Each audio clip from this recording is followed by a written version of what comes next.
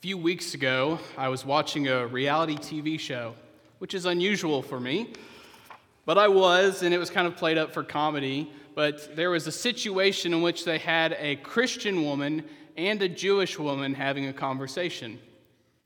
And it actually got pretty heated. The Christian woman insisted that Judaism was false because Jesus was the Messiah. That Judaism denied that Jesus was the true Messiah, and so it was false. And the Jewish woman, who's quite a bit older, and I later read a few articles, she had lived through a lot of anti-Semitism and Jewish hate throughout her life. So she immediately reacted to this by calling this woman an anti-Semite and saying that she was spreading hate. Of course, I don't want to make light of anti-Semitism or the prejudice that some of the Jewish people have experienced, even in our own country. But it seems to me that just simply saying Judaism is false when it denies one of the tenets, the main tenets of Christianity, I don't see that as anti-Semitism. But the conversation continued, and the Jewish woman got very heated, and she finally was starting to storm out of the house, and she said these words, "Maybe one day you will understand that the world does not revolve around Jesus Christ." That quote caught my attention. Maybe one day you will understand that the world does not revolve around Jesus Christ. I couldn't have picked a better quote to get to the heart of the matter. Because for Christians, the world does revolve around Jesus. And not only that, we think the whole world should believe that Christ is the center of everyone's lives. It's not just that we're content that this is our truth. We think it is the truth for all people. And in the days of Isaiah, when he wrote down these words that we read this morning, God's people looked to the future for their hope. They longed for the day when God's promises would be fulfilled. They waited for those latter days when the Messiah, the Christ, would come and establish God's kingdoms. And as Christians today, we take this time of year leading up to Christmas. We call it Advent. And we take this time to remember that longing and that waiting and that long suffering and patience and the groaning that God's people had in the past as they waited for the Messiah to come to make all things right. Now, Advent, just the word, refers to the arrival of a notable figure or event. For Christians, that notable figure is Jesus Christ, and that notable event is his birth in Bethlehem. And as Christians today, we place ourselves once a year in the spirit of God's people long ago when they waited for the advent of Christ. And we sympathize with them. We actually empathize with them, knowing that we too wait for Christ's advent. But it will not be his first. It'll be Christ's second advent, when he comes physically again to establish his kingdom fully and finally. And until then, we hope. We hope for a world revolving around Jesus Christ, a world centered on Christ. We hope for a world that puts Christ first and everything else second. We hope for a world drawn to Christ in worship, learning from Christ with obedience, and even being judged by Christ, leading to peace. We hope for a world far better than the sinful one we've made for ourselves. And we will only see that world completely when Christ comes again.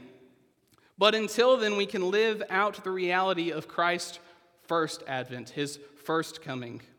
We can live as people transformed by the gospel of Jesus' sinless life, his death for our sin, and his resurrection from the dead. And by this, we can transform the world around us. Because we hope for a world centered on Christ, we walk in Christ's light now. And that begins by hoping for a world drawn to Christ. Isaiah, here in verse 2, says that the mountain of the house of the Lord shall be established as the highest of the mountains, and shall be lifted up above the hills. Perhaps these words immediately make you think of Jerusalem, the Temple Mount in Jerusalem. In the past, the temple functioned as the house of the Lord, where he was said to dwell with his people. And this temple was built upon a mountain, and therefore it'd be very natural to think that this text is just referring to that geographic location. But there's a few problems with just taking that to straightforwardly be what the text means. One of those is, if you've ever been to Jerusalem, you might know that the Temple Mount is not the highest of the mountains. It's not the highest of the hills. In fact, all the hills around Jerusalem are, not all of them, but almost all of them are higher than the mount that the temple was upon. Now, that's not saying that God couldn't miraculously raise it up, but it is to say that we already see a picture in which the hills surrounding Jerusalem are higher. But this text says the mountain of the house of the Lord shall be established as the highest of the mountains. Another problem is that the temple, actually the second temple, the second one that was built, was destroyed in 70 AD by the Romans. In fact, if you go to Jerusalem today, you know what you'll see there on the Temple Mount? It's not just a destroyed temple. It's not just a barren landscape. You're going to see a mosque. You're going to see the Dome of the Rock, the Golden Dome, and it'll be standing there. The temple is no longer physically there. Another problem I have with just simply taking this text to be talking about the Temple Mount is this. The New Testament teaches that Jesus is the new temple. In John 1:14, it says that the Word became flesh and dwelt among us. Literally, it says the Word became flesh and tabernacled or templed among us. That's what the actual word means. It's connecting Jesus' becoming flesh among us directly with the temple in which God's presence dwells. Likewise, in John chapter 2, verse 21, it says that Jesus, when speaking about the temple, was speaking about the temple of his body. He said, this temple will be destroyed and will be raised in 3 days. And they all got angry. But then John says he was talking about the temple of his own body. Finally, even when Jesus returns to completely establish his kingdom physically in the new heavens and new earth, Revelation 21:22 teaches us that there is no temple in the New Jerusalem, because the Lord God the Almighty and the Lamb is the temple. It seems fairly clear to me, if we're going to take the mountain of the house of the Lord, we are to read this not just as a geographic location, not just a mountain where a building used to be. We are to take this as Christ himself. Christ, who is the mountain of the Lord. Christ, who shall be lifted up higher than any of the hills. After his resurrection from the dead and before his ascension to the right hand of the Father, Jesus says this to his disciples: all authority in heaven and on earth has been given to me. Matthew 28, verse 18. Christ truly has been established as the highest of the mountains and lifted up above the hills. It is this mountain of our Lord Jesus Christ that draws together people from all nations. Here in verse 2, near the end, it says, all the nations shall flow to it.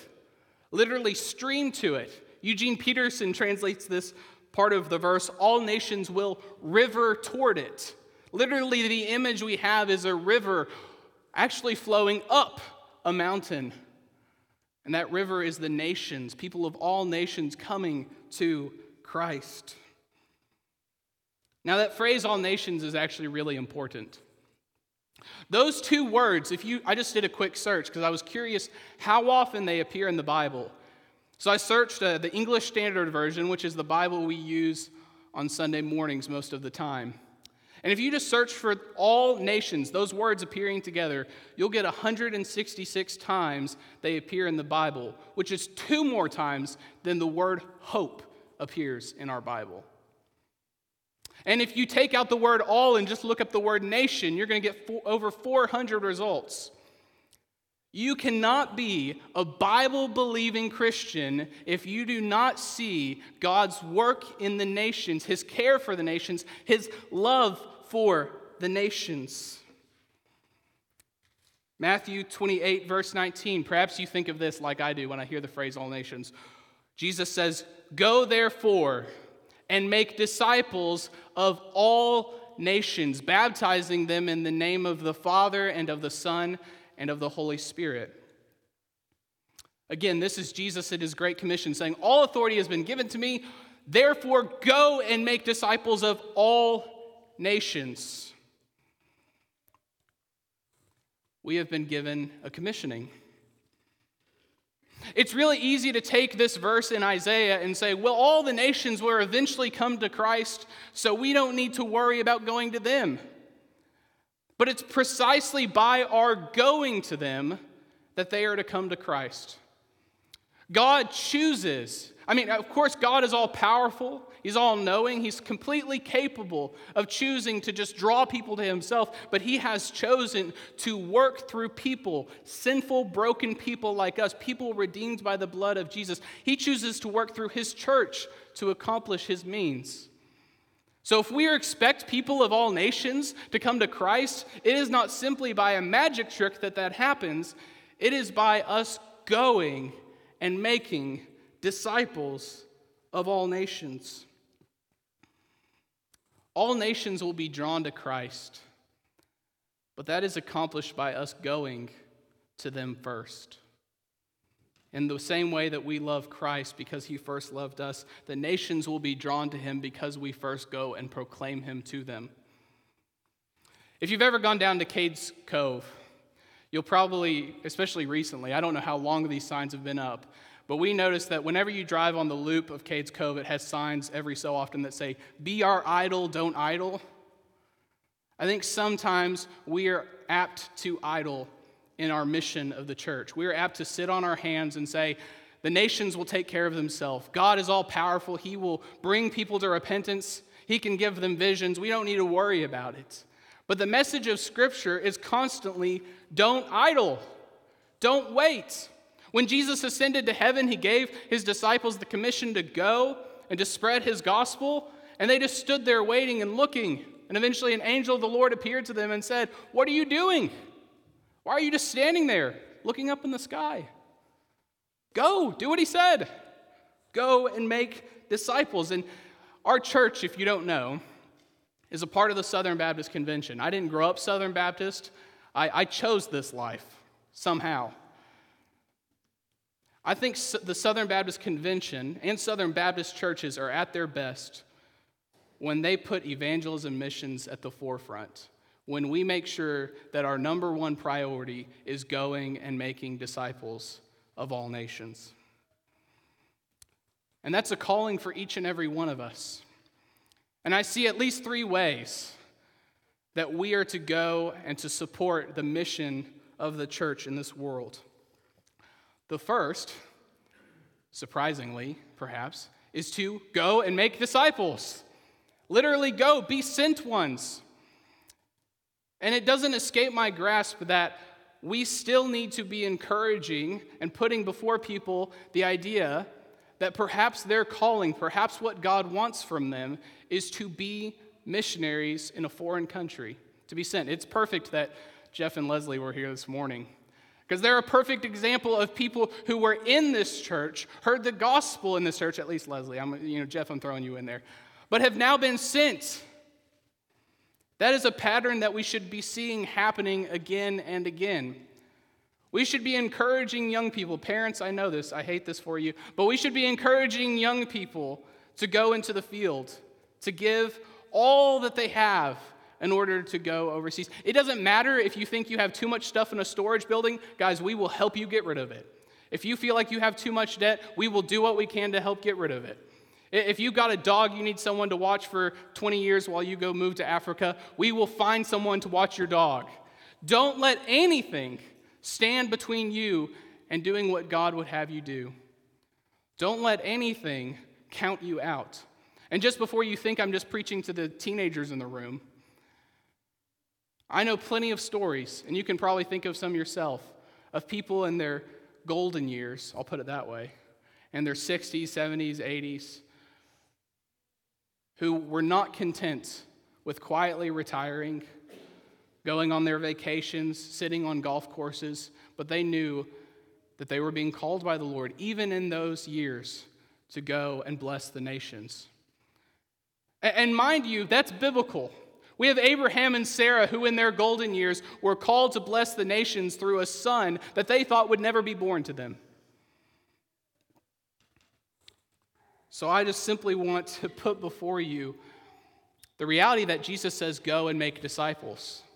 You know what that means? That means our question isn't whether we should go. The question we should ask ourselves is where God would have us go. It's not a question of whether, it's simply a question of where. Isaiah, if we just turn a few pages, we look at Isaiah chapter 6 in verse 8. He says he has a vision and he heard the voice of the Lord saying, "Whom shall I send and who will go for us?" And then Isaiah says, "Here I am, send me." That should be our spirit. When the Lord asks, "Whom shall I send and who will go for us?" we say, "Here I am, send me." Because the nations are lost and dying. There are people all over this world who have never heard the name of Jesus. There are people losing their lives and have never heard the good truth of Jesus Christ. And I know that some of us aren't called to that, but I can't believe that none of us are. That is just simply untrue. We have a pattern throughout Scripture of God sending people to other places and other peoples with the gospel. And that's not a pattern we should ignore. And if we're unable to go, then we need to recognize that maybe our responsibility simply is to fund those people who are going. I've had to raise money for missions. I hate it. It's awful.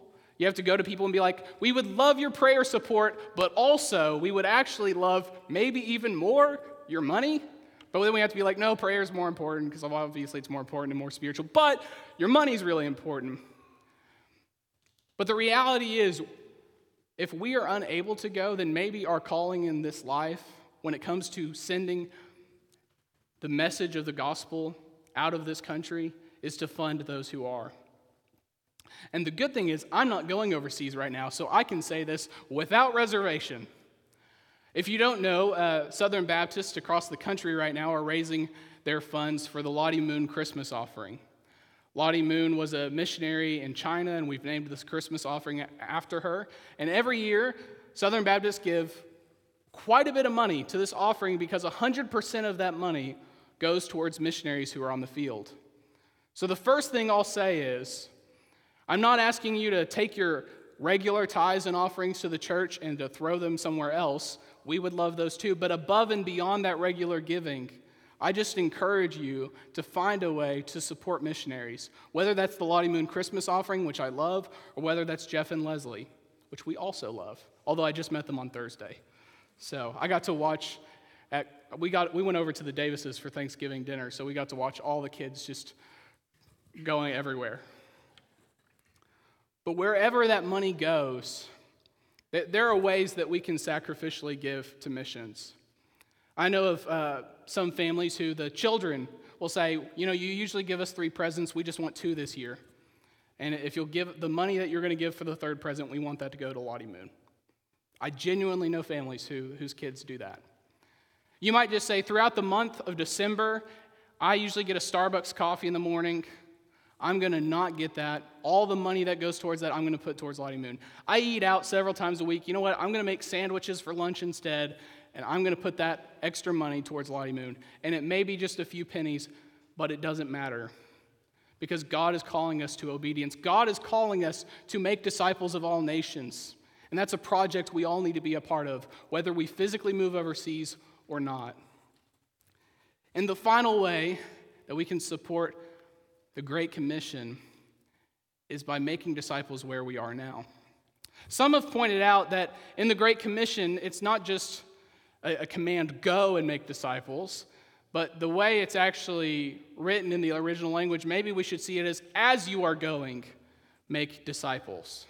I'm not going to get into that debate. I'm going to say, let's just go with both and.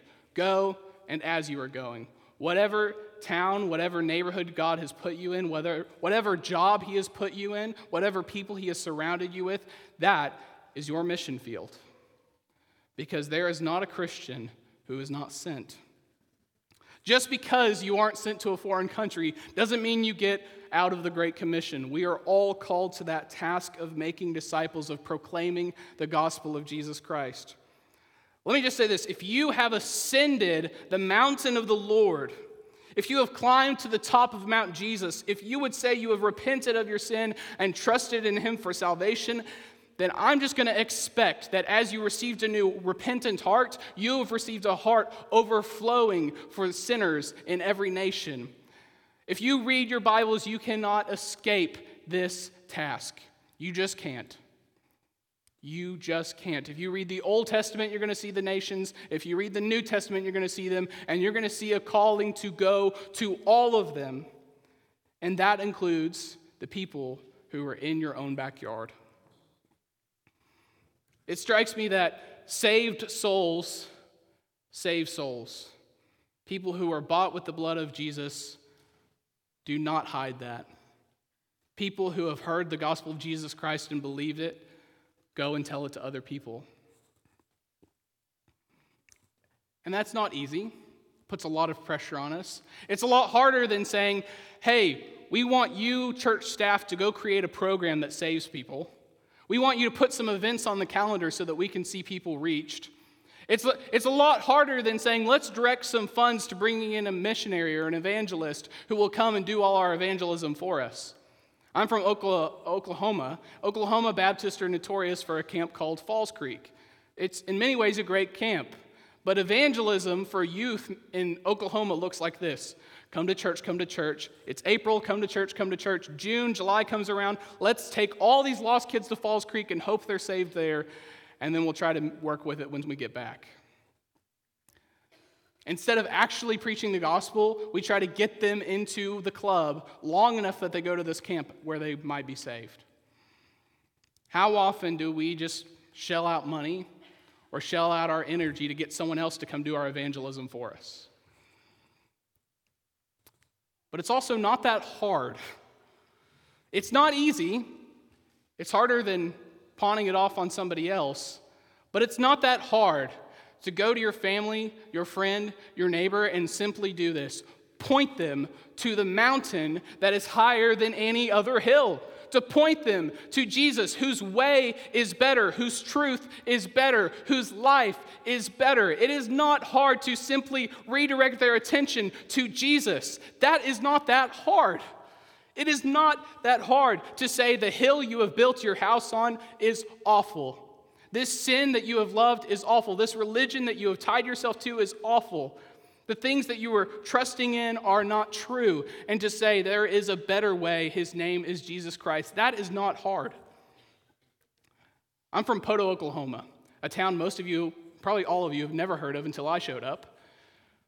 I'm from Poto, Oklahoma, and if you've met someone from there, if you've ever been there, you probably know one fact about Poto, Oklahoma, because it is the one fact that exists about Poto, Oklahoma, and for some reason we're oddly proud of it.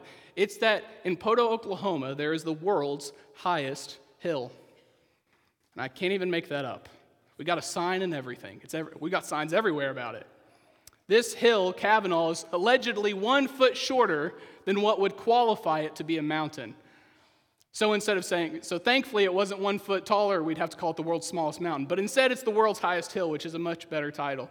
And when I drive up there, they've actually really made the top of it very nice now. There's a pavilion, there's a nice little lookout point they built that you can go stand on. When you look at it, you can see across the town. I can point out where my neighborhood is that my parents live in. I can look and see most of the town and the surrounding area, and it's amazing to be up there and to be that high. But then I was asked to come here, and we've got the Smokies in our backyard. And if I go up on those mountains, I can see a lot farther when it's clear than I could ever see on Kavanaugh. I can see a lot better, I can be a lot higher, I can have a lot more fun on the Smokies than I can on Kavanaugh. But if I had never heard of the Smokies, I'd be content to stay on that hill. I'd be content to stay on Kavanaugh and just keep looking out and thinking it's amazing. But someone came and told me about the Smokies. When we live in sin, when we live for another Savior, when we think we are our own Savior, whatever hill we find ourselves on, we can be so content to be there. And we will never know that there is one that is better unless someone comes and says, I know a better hill. I know a higher hill. It has been exalted by the Lord. It is lifted up.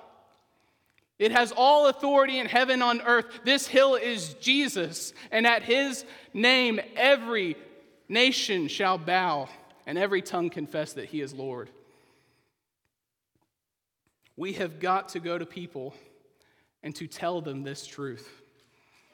And I want to ask you just to think for a moment, who are the people in your life right now you can be praying for to tell about Jesus? And would you make a commitment to pray for an opportunity to share the gospel with them and even to set an appointment? But it's not just a world drawn to Christ. That's not simply enough. We hope for a world that is learning from Christ. After Jesus tells his disciples in Matthew 28 to go and make disciples of all nations and to baptize them, he tells them to teach everything that he commanded. Teach them to observe everything that I have commanded you. The reality is, we can often get so caught up in the desire to see a conversion that we forget about the need to make a disciple. We can get so wrapped up in getting someone across some line of our own making so that we know whether they're in or out, whether they're on their way to heaven or hell, that we forget the need that they have to grow in Christ thereafter. It says in Isaiah here that many people shall come and say, come, let us go up to the mountain of the Lord, to the house of the God of Jacob, that he may teach us his ways, and that we may walk in his paths. For out of Zion shall go the law and the word of the Lord from Jerusalem. They're not just drawn to Christ because he's a spectacle. They're not just drawn to Christ because he's an attraction. They're not just drawn to Christ because they were told that's where they ought to show up. They're drawn to Christ expecting that once they get there, something's going to happen. They're going there expecting that they're going to learn something, that they're going to find a better way. Jesus says, I am the way and the truth and the life. No one comes to the Father except through me, and his way is perfect and his path is right. So Jesus himself is the way. And as his followers, we ought to learn better what it looks like to follow his paths. We aren't just simply called to know Jesus and to make him known. We are called to become like Jesus, to follow and imitate him. There's a German pastor and an anti-Nazi dissident named Dietrich Bonhoeffer. And in his day, in 1937, he wrote a work on discipleship. It was actually a reflection on the Sermon on the Mount. And this was right at the rise of the Nazi Party in Germany. It was kind of inevitable that the war was going to come at that point. He says this, he opens the book with these two sentences. Cheap grace was the deadly enemy of our church. We are fighting today for costly grace. And just for a moment, I want to distinguish cheap from costly grace, because we are so quick to affirm the gospel and its grace, but not always to understand it rightly. Bonhoeffer says, cheap grace is the preaching of forgiveness without requiring repentance. Baptism without church discipline. Communion without confession. Absolution without personal confession. Cheap grace is grace without discipleship, grace without the cross, grace without Jesus Christ living and incarnate. Cheap grace. But this is what he says of costly grace. Costly grace is the treasure hidden in the field. For the sake of it, a man will gladly go and sell all that he has. It is the pearl of great price to buy, which the merchant will sell all his goods. It is the kingly rule of Christ, for whose sake a man will pluck the eye which causes him to stumble. It is the call of Jesus Christ, at which the disciple leaves his nets and follows him. Costly grace is the gospel which must be sought again and again, the gift which must be asked for, the door at which a man must knock. He says, such grace is costly because it calls us to follow. And it is grace because it calls us to follow Jesus Christ. It is costly because it costs a man his life, and it is grace because it gives a man the only true life. It is costly because it condemns sin, and grace because it justifies the sinner. Above all, it is costly because it cost God the life of his Son. You were bought at a price. And what has cost God much cannot be cheap for us. Above all, it is grace, because God did not reckon his Son too dear a price to pay for our life, but delivered him up for us. Costly grace is the incarnation of God. Cheap grace is a decision without a commitment. Cheap grace is truly heaven without God. Cheap grace is a watered-down gospel so that anyone can enter in. But we must not forget Luke 9:23 when Jesus says, if anyone comes after me, he must deny himself and take up his cross daily and follow me. It is true that we are to take on the yoke of Christ. It's costly, but that yoke is easy and that burden is light. Grace. Acts 1:8 says, you will receive power when the Holy Spirit has come upon you, and you will be my witnesses in Jerusalem and in all Judea and Samaria and to the end of the earth. Truly, the law shall go forth out of Zion, and the word of the Lord from Jerusalem, which was fitting.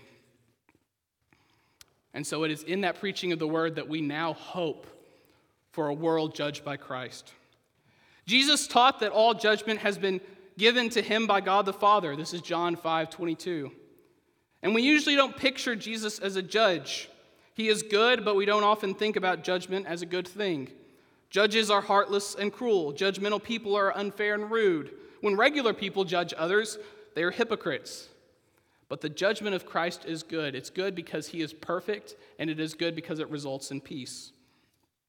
Unlike Christ, we are imperfect and judge imperfectly. We judge from sinful hearts, but Jesus was perfect and judges perfectly. He judges from a sinless heart. I don't know about you, but I'd rather Jesus be my judge than one of y'all guys or myself. Not only that, but Jesus' judgment produces peace. We see this, it says in verse 4, he shall judge between the nations and shall decide disputes for many peoples, and they shall beat their swords into plowshares and their spears into pruning hooks. Nation shall not lift up sword against nation, neither shall they learn war anymore. When Jesus judges, peace reigns. When Jesus judges, he brings peace.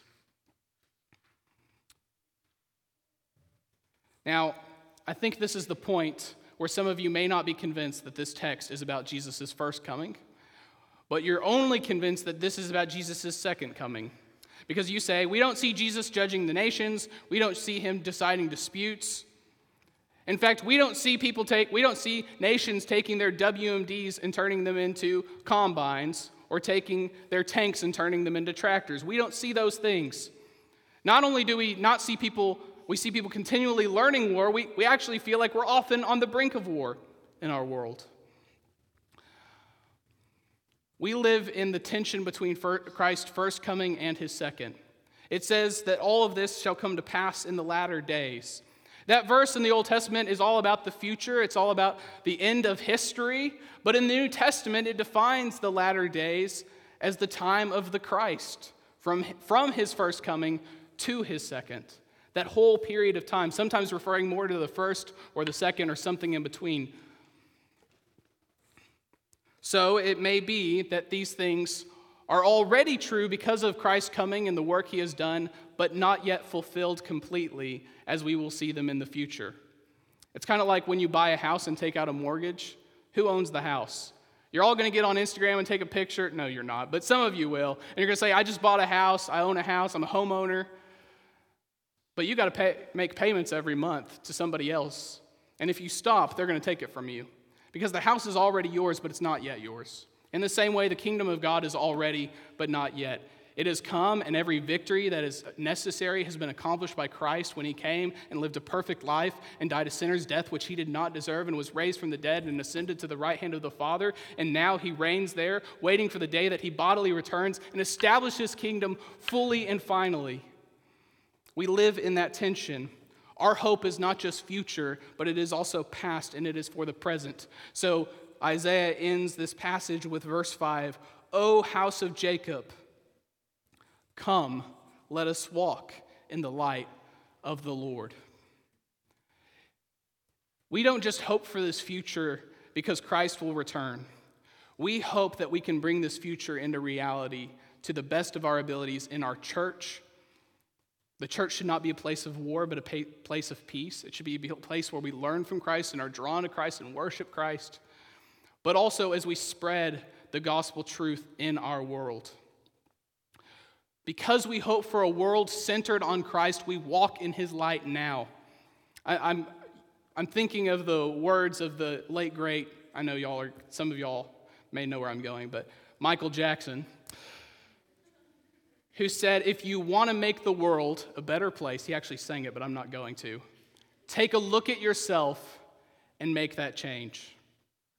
Brothers and sisters, I don't want to go overboard with this illustration, but we have got to start with the man or the woman in the mirror.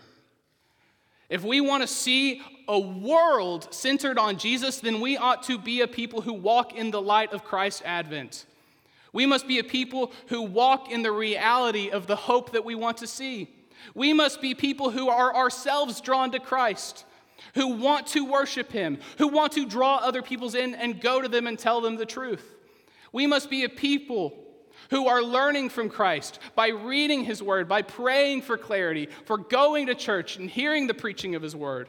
We must be a people who live in light of God's judgment, knowing that his eyes are everywhere, his ears are everywhere. There is not a thing we do in public or in private that the Lord does not see, but we know that his judgment that is coming upon us will bring us peace. Because if we have trusted in the mountain of the Lord, then on that day we will stand as those who are on that mountain because of the work of Christ, not the work of ourselves.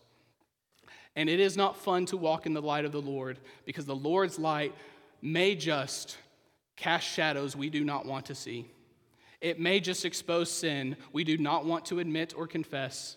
It may just keep us from pointing our fingers at others and pointing them back at ourselves, realizing that maybe the reason we don't see the world we want to see is because we aren't the people we need to be.